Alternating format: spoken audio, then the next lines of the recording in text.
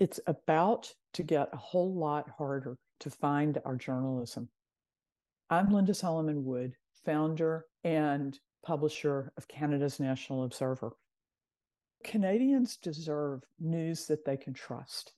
With Meta's recent announcement that they are going to be enforcing a news blockade across Canada, it's going to be a lot harder for readers to connect with the publications they value, like Canada's National Observer. At a time when climate disinformation has reached a fevered pitch, Canada needs a shared sense of truth. We want a public driving climate action forward together. And journalism has such an important role to play. Our journalists depend upon readers to subscribe. Those subscriptions pay for the high impact award-winning reporting you see on Canada's National Observer and you hear on our remarkable podcasts. That's why I'm asking you today to support Canada's National Observer. Buy a subscription. Help us stand up to big tech. The best way you can help during this critical time is by becoming a paying subscriber. Get 50% off an annual subscription when you use the code META2023. Just log on to nationalobserver.com/subscribe. Don't let big tech block Canada off from Canadian reported and produced news.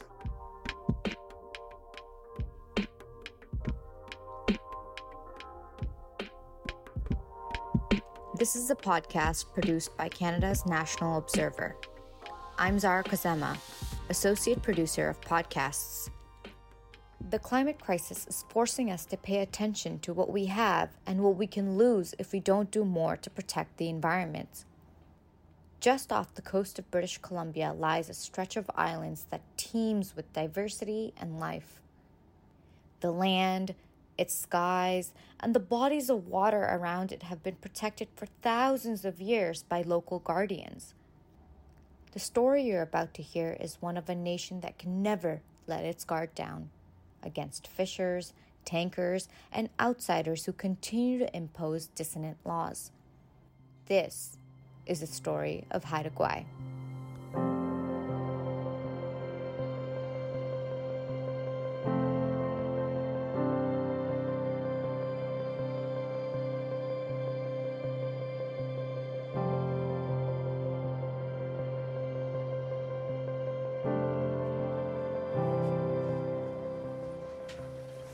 Any minute now.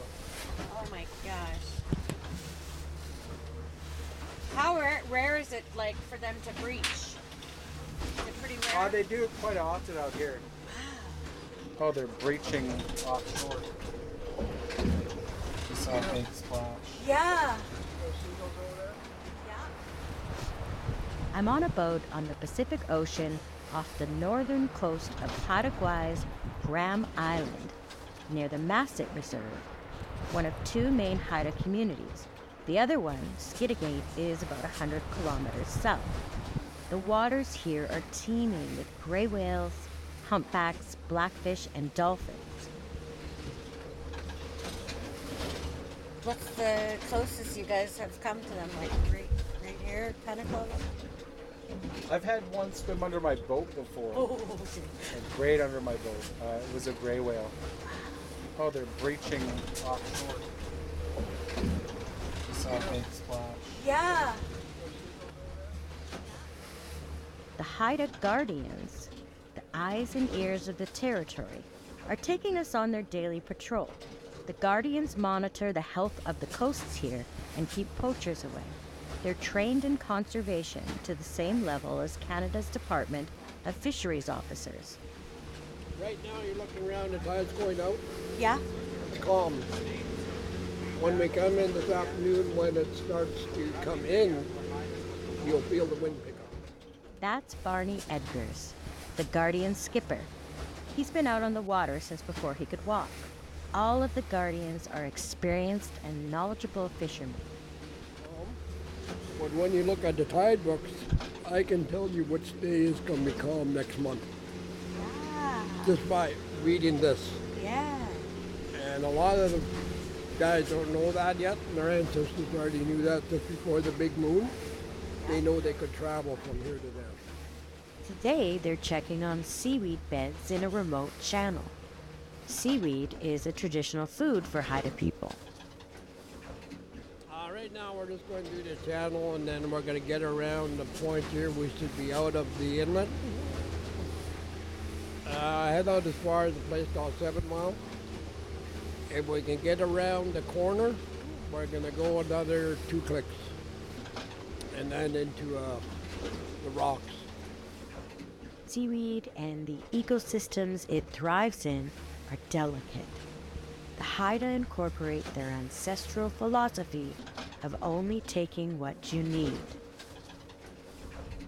Best way I explain our job as Haida Guardians, Fishery Guardians, is where DFO's line stops with the First Nations, we can pick up and we can talk to our people, let them know that we're here, we need to save our resources and go back to the old ways, as I said before. Take what you need and leave the rest for others. Robert Russ loves being a Haida Guardian. He works to keep sport fishermen, poachers, or potential invaders of Haida territory in check. He also has a soft spot for elders and making sure they get their traditional food. So what we'll do is we'll harvest it, we'll pick it up, and we put it in these onion sacks. Yeah. You take it out of the water, dip it in the water 3 times just to get it a little bit more salty. Oh, wow. And then we take it back home. What my in-laws do is they put it inside their house with their fireplace, and then they dry it. They dry it that way. Or some people will cook it in the oven. Others will do the natural way, just let the sun do it. Haida Gwaii, formerly called the Queen Charlotte Islands, located 100 kilometers off so-called British Columbia's west coast. It's home to coastal rainforests, wetlands, sand dunes, beaches, jagged snow-capped mountains, streams and lakes, and hundreds of islands. Some of the plants and animals here exist nowhere else on the planet. It's often referred to as the Galapagos of the North. Although Haida Gwaii has become a popular tourist destination for wilderness adventure seekers, the Haida have lived and thrived here for millennia. The sea, the land, the water. To the Haida, everything here is connected. The ocean feeds the forest feeds the wildlife and cleans the air. The creeks carrying spawning salmon feed the people. Yeah, they're pretty lucky. Like, this is the salmon berries right here. Oh, where? Huckleberry. Oh, we got licorice fern there. That fern over there is tea and medicina as well. Wow. This is a pharmacy. Yeah, our pharmacy is in the backyard, right? I guess we can kind of see. Marnie York knows the forest. She's a harvester of traditional food and medicine. She loves working with youth who travel here from all over the world to learn about this stunning and unique habitat. In 1985, Marnie joined the front lines of a Haida-led blockade to protect the southern part of the island from logging. 122. So you heard about it? Where were you? I was at my cousin's house in Prince Rupert on the mainland there with my cousins, and Uncle Paul came in, Paul Pearson, and he said they're arresting Haidas and that they need Haidas. So we all jumped up and ran and got our camping gear and headed out on a seaplane and landed and spent the night with everybody in camp. Had an amazing connection with the stories and laughter, and of course with the objective of stopping the clear-cut logging on Haida Gwaii. After a standoff that saw some Haida forest protectors arrested, including elders, they were successful in stopping old-growth trees from being cut down. Making the call and heeding the call for standing up and protecting. That was the call home that I had. So I've been home ever since. Gwaii, the area they were fighting for, is now a nationally protected area and recognized Haida heritage site. The forests are not just important. Wood is intertwined with Haida culture and tradition.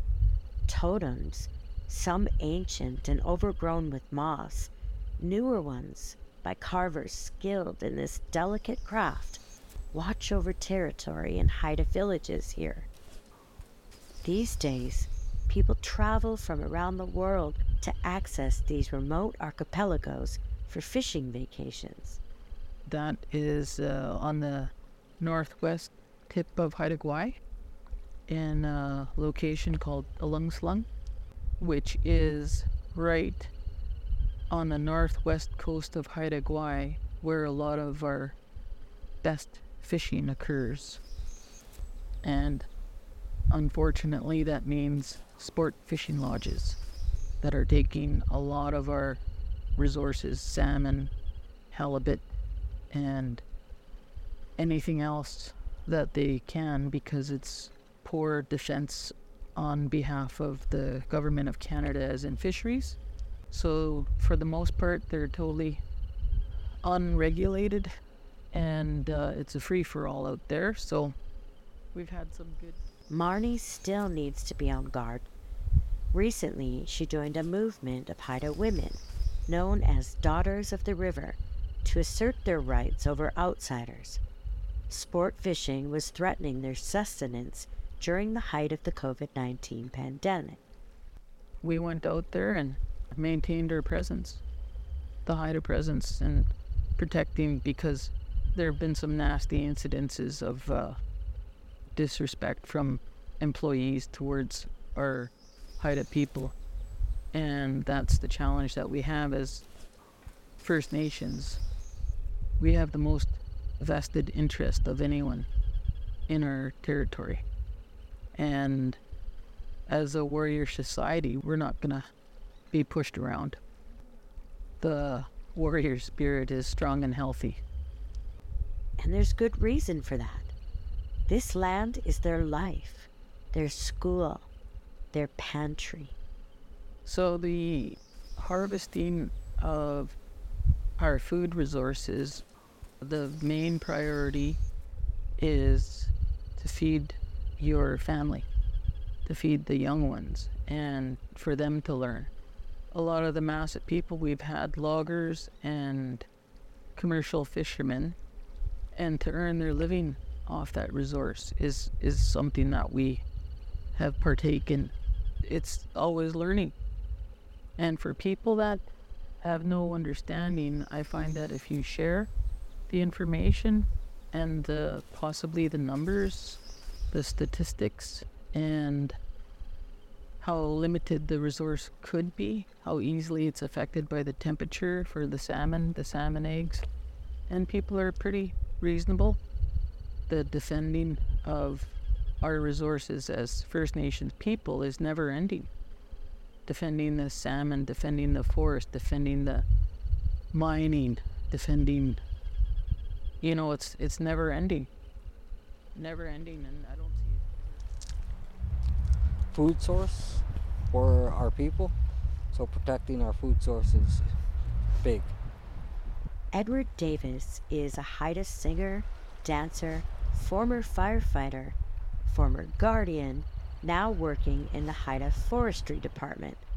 He's explaining the intricate connections between the salmon and the forest. So having the foresting around to have that shade and everything to protect the salmon, it's another, like we look at the tinge of our water, it's very brown from the soil, so they hide away like that, but some places where we walked in the creek where it's clear and the forest actually gives them a canopy. So it's really important to have forest in and around rivers. We are near the mouth of the Helene River. Edward's family has a village site nearby close to what was formerly called Toe Hill, now referred to by its Haida name Ta Tada. It's a massive volcanic plug, which is a geographical formation that occurs when lava cools inside a vent of an ancient volcano and the connecting deposit is eroded away. on the north end of Haida Gwaii's Graham Island. Where we're going now is where my family comes from, our clan, the Kunlanis Janas. This is our territory. And villages starts from way over that way and it goes almost halfway towards the park, so it's a very big area. Ocean waves smash the rocky shorelines that curve into a sandy white beach. The jagged, tree-topped cliff of Ta'atira is a popular lookout spot for villagers. But for Edward, this is his second home. Oh yeah, it's always feels warming to come walking into a territory I know that my family's from.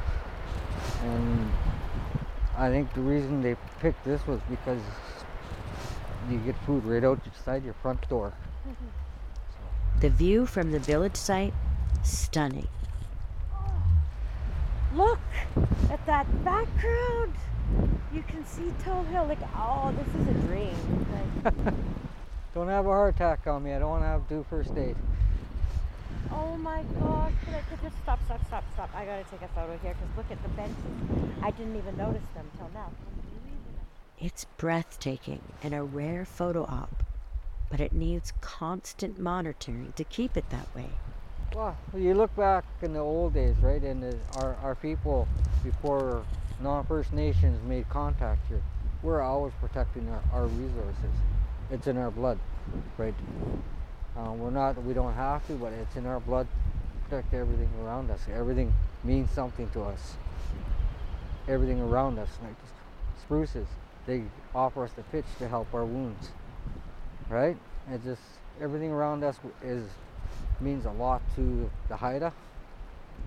Just because it's there, it's probably there to help us.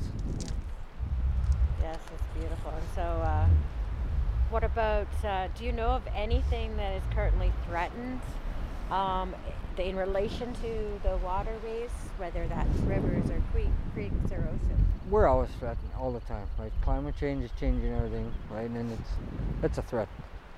And we're trying to defend as best as we can, best as what tools we have. And the other one is having ships going by our waterway. It's a big one. So if any of them ever have an oil spill, it'd be devastating to all of us, right? It's a really bad impact if we ever have it. And I'm hoping we never will. Edward says they can't ward off the increasing tanker traffic alone for long. Right? And it's up to the governments to come here and visit, because they're making decisions on way over there for us on the west here. And it doesn't make sense. That's where marine biologist and Haida Nation member Dan McNeil comes in. He's the Marine Stewardship Director for the Council of the Haida Nations. Dan heads up the Coastal First Nations Fisheries Resources Reconciliation Agreement for the Haida Nation. It's a federal program that provides funding for the First Nations to work collaboratively with the government in the governance, management, conservation, and use of fisheries resources. Haida name's Gwaii, which means arguing with Southeast. My older brother's name, Haida name, translates to Southeast, so I think my Haida is probably fairly observant as one as a kid. But anyways, English name's Dan McNeil. I'm from the Gwaii Raven clan, born and raised here on Haida Gwaii. We recognize the way things that were managed prior to us being involved, having an equal seat at the table where we can legitimately voice our concerns rather than being treated like a glorified stakeholder, maybe a little higher than a regular fisherman out there. We actually have a table and voice to express ourselves. We're moving in a new paradigm, I think, and you know, I don't want to make it all fluffy and make it sound like, oh, DFO is great, they're working with, you know, like, there's a reason why we're in this current state. And I'd almost point the finger, like, you guys put us in a situation, this is a mess. By you guys, he means the federal and provincial authorities governing the fishing industries who created the mess of various species now at risk due to exploitation. The salmon are dwindling, marine life are threatened, and abalone is endangered. And you guys are partly to blame, right? Fishermen don't overfish unless if they're allowed to, and you guys allowed that. It wasn't us that put ourselves in this situation. Like abalone is a prime example. We had a unilateral decision-making process that they allowed the commercial exploitation of these things to occur, and then our rights get affected at the end of the day. Not cool. And now through our title case, abalone is one of our priority species we're looking at. And you know, there's things around compensation, and I'm just like, ooh, this one's ripe for that, right? Like these guys screwed it up and we had to live with the consequences. We have elders often on the deathbed, and that's a common ask. And you don't know how troubling it is for our people that work with our elders to be like, I'm sorry, I can't get you that feed, right? Abalone, a marine snail related to clams with a colorful pearl-like inlay used in First Nations regalia and jewelry, is not only a traditional food source for the Haida, it has deep cultural and spiritual significance to them. But in 1990, the Canadian government listed abalone as endangered due to overharvesting by industry and poachers. Since then, it's been illegal for Haida to even touch them. And that's all they're asking for, is that one last time to have a taste, because in the eyes of Canada, the moment we touch one, it's illegal. You can't even poke the thing, because there's a thing about harassment of species at risk, right? So that's where we're at right now in terms of trying to reassert ourselves. In 2002, the Council of the Haida Nation filed a claim in the Supreme Court of British Columbia asserting Aboriginal rights and title to the lands, waters, seabeds, and air of Haida Gwaii. Over 20 years later, that claim has yet to go to trial.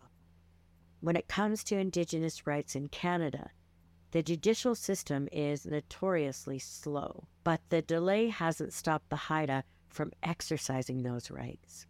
And I think we're taking the approach, we're going to start doing our own surveys.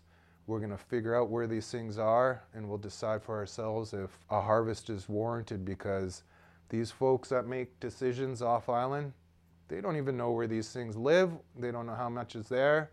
We're out here living, and this is our territory. So I think if we could get to that point of mapping these things out and having a true understanding, and then be able to prove it through science, being like, calm down, there's enough here. But the decisions on how to harvest and maintain their culture and livelihoods are made collectively in Haida governance, from the top down. And now we're managing it without the department in our way. It's always powerful when you have these committee meetings, when you have a nunai, a grandmother, come, and she kind of sways the group, being like, all right, we've taken enough, we should shut her down. And everybody's just like, well, I'm not arguing with this nunai, right? Like, shut her down, right? So I think that's the power's in the people's hands, right? If we're gonna screw it up, it's gonna be a collective thing, not Dan making the decisions at CHN. It's the community. When you take something, you give thanks, you go process it, you smoke it, you give it away. There's so much more there of a connection, and it feels good doing it, right? You feel Haida. The number of tanker ships cruising past Haida territorial waters is alarming. The construction of a massive $17 billion LNG terminal in Kitimat to meet rising global demand for so-called cleaner energy. The LNG traffic is expected to dramatically increase. An oil spill would devastate Haida Gwaii. But it's not just oil spills. The tanker ships hit and kill whales. Just this year alone, 4 whales were killed off the shores of Haida Gwaii. 2 of them were confirmed to have been hit by commercial ships. And one of the threats that they list is acoustic and vessel traffic. So there's another threat just by the presence of these things occurring, right? Cargo ships, they like to say bucks. They're a business. Prince Rupert, they have the harbor authority charges you. You come in, you drop an anchor, you're on the clock. You're paying to be there. One of the ways they curtail that is they'll come to Haida Gwaii, throw the pick, no one's charging them. So that's one thing we're looking at in terms of being like, we'd probably rather shoo them off but maybe we impose our tax. Maybe we make it so disincentivize it where they're just like, all right, we're going to go pay to go into Rupert or whatever, just get them off our territory. The LNG terminal is expected to be operating by 2025 with about 400 ships navigating the routes in and out of Kitimat. We're just recognizing as we move forward here through time, there's only going to be more vessel traffic. How do we assert ourselves and our values? And these are the things we care about. Skana, killer whale, that's a pretty highly regarded supernatural being that we have tons of oral stories over, right? It's a crest, it's X, Y, and Z for our culture, so they can't speak on their behalf. We have to speak for them because no one else is really, maybe we got a few other scientists that agree, okay, this is a pretty important area for killer whales.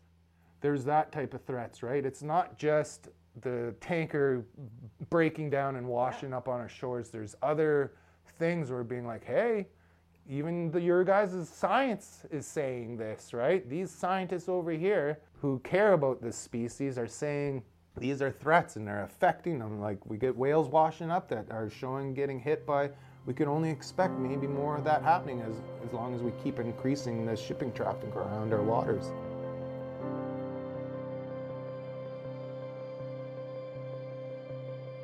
Sometimes we make decisions that take us down a path we don't anticipate. That's what happened to me back in 2021. Hi, I'm Sandra Bartlett. I'm the managing producer of podcasts at Canada's National Observer. That spring of 2021, I came across a story about a biologist in a remote corner of British Columbia fighting for wild salmon. The article was an excerpt from her about-to-be-published book, Not on My Watch. I bought the book, and when I turned the book's final page, I knew this story needed to be a podcast.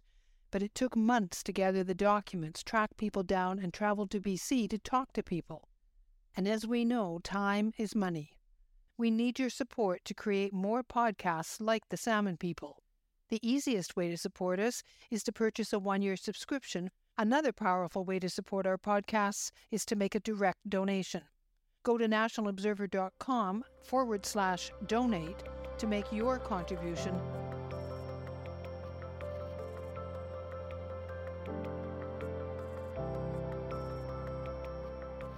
For Council of the Haida Nation President Jason Alsop, or Gwaii as he's known by his traditional name, bridging the gaps between the colonial worldview of understanding conservation, habitat, and Haida laws and rights is a balancing act. Well, I think that's, again, the tensions or conflicts is the different perspectives and viewpoints when it comes to looking at land and water management is commercial or industry or government perspective at times is about that, how much can we take, where's that line?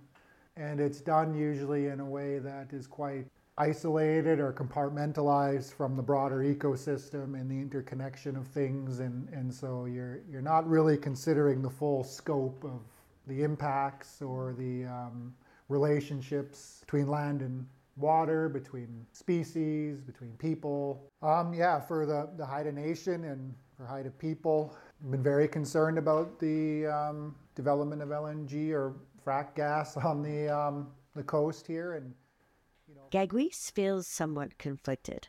On one hand, he supports the sovereignty of other nations, such as the Haisla Nation near Kitimat, which is a partner in the LNG project. But on the other hand, those ships will move through Haida territory, and the rights of the Haida are being overlooked in the decision-making process. It's a challenging issue because, we also respect the sovereignty of other nations to make decisions within their territory.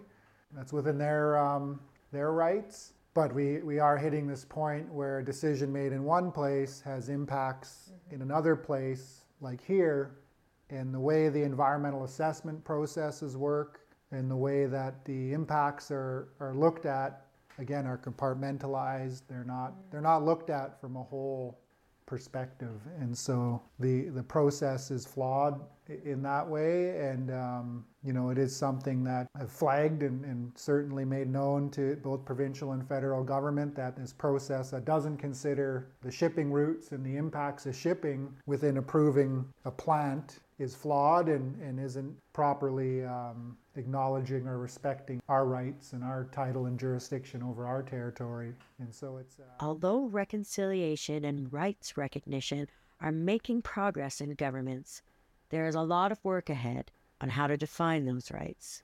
The provincial and federal government they have their own jurisdictional dispute over submerged lands and the intertidal area.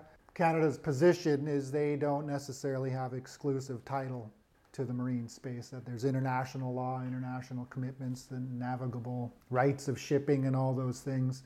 In terms of exclusive title, that's our position right now legally, that this is Haida territory.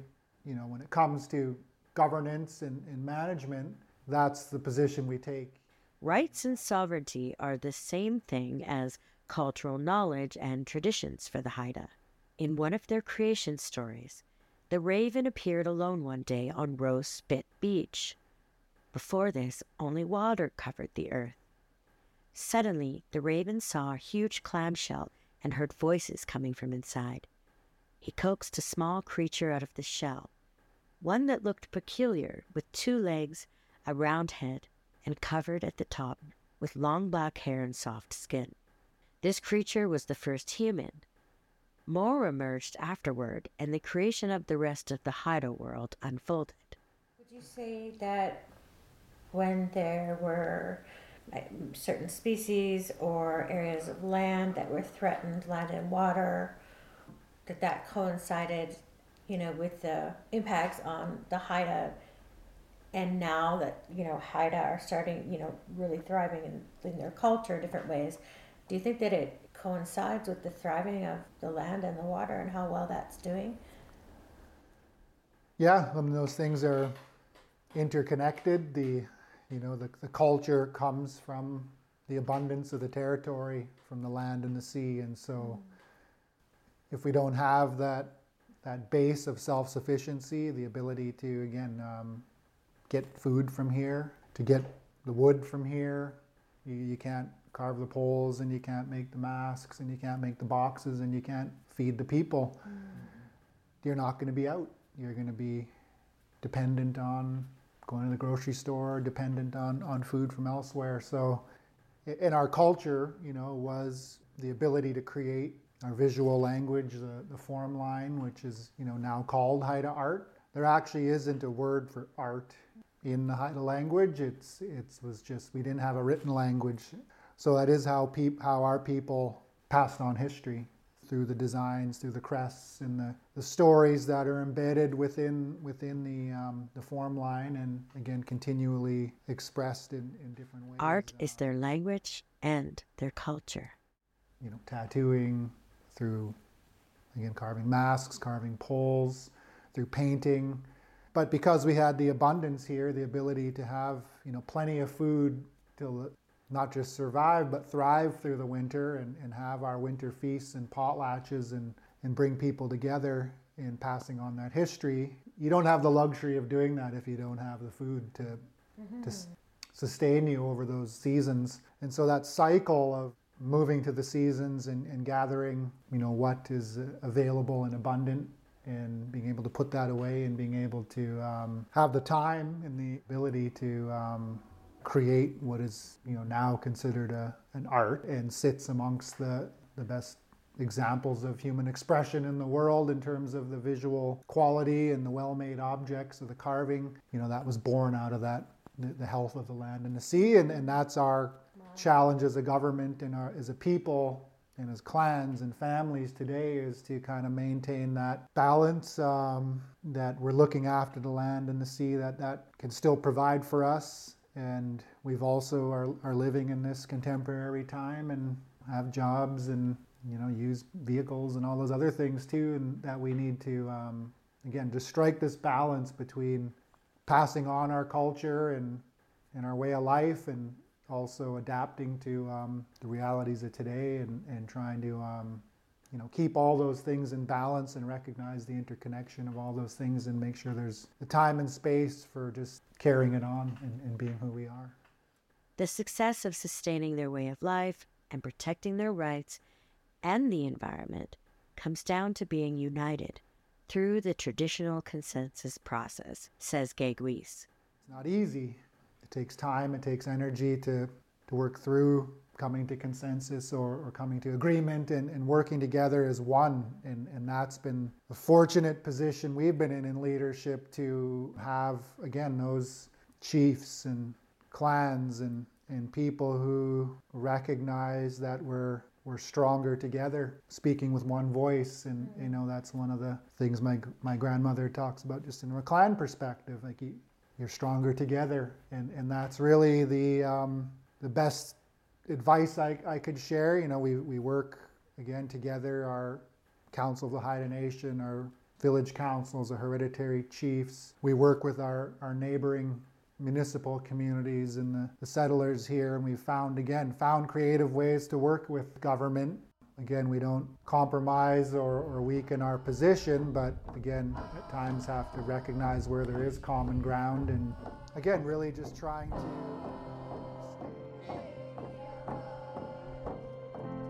For the National Observer, I'm Brandy Moore in Haida, Gwaii.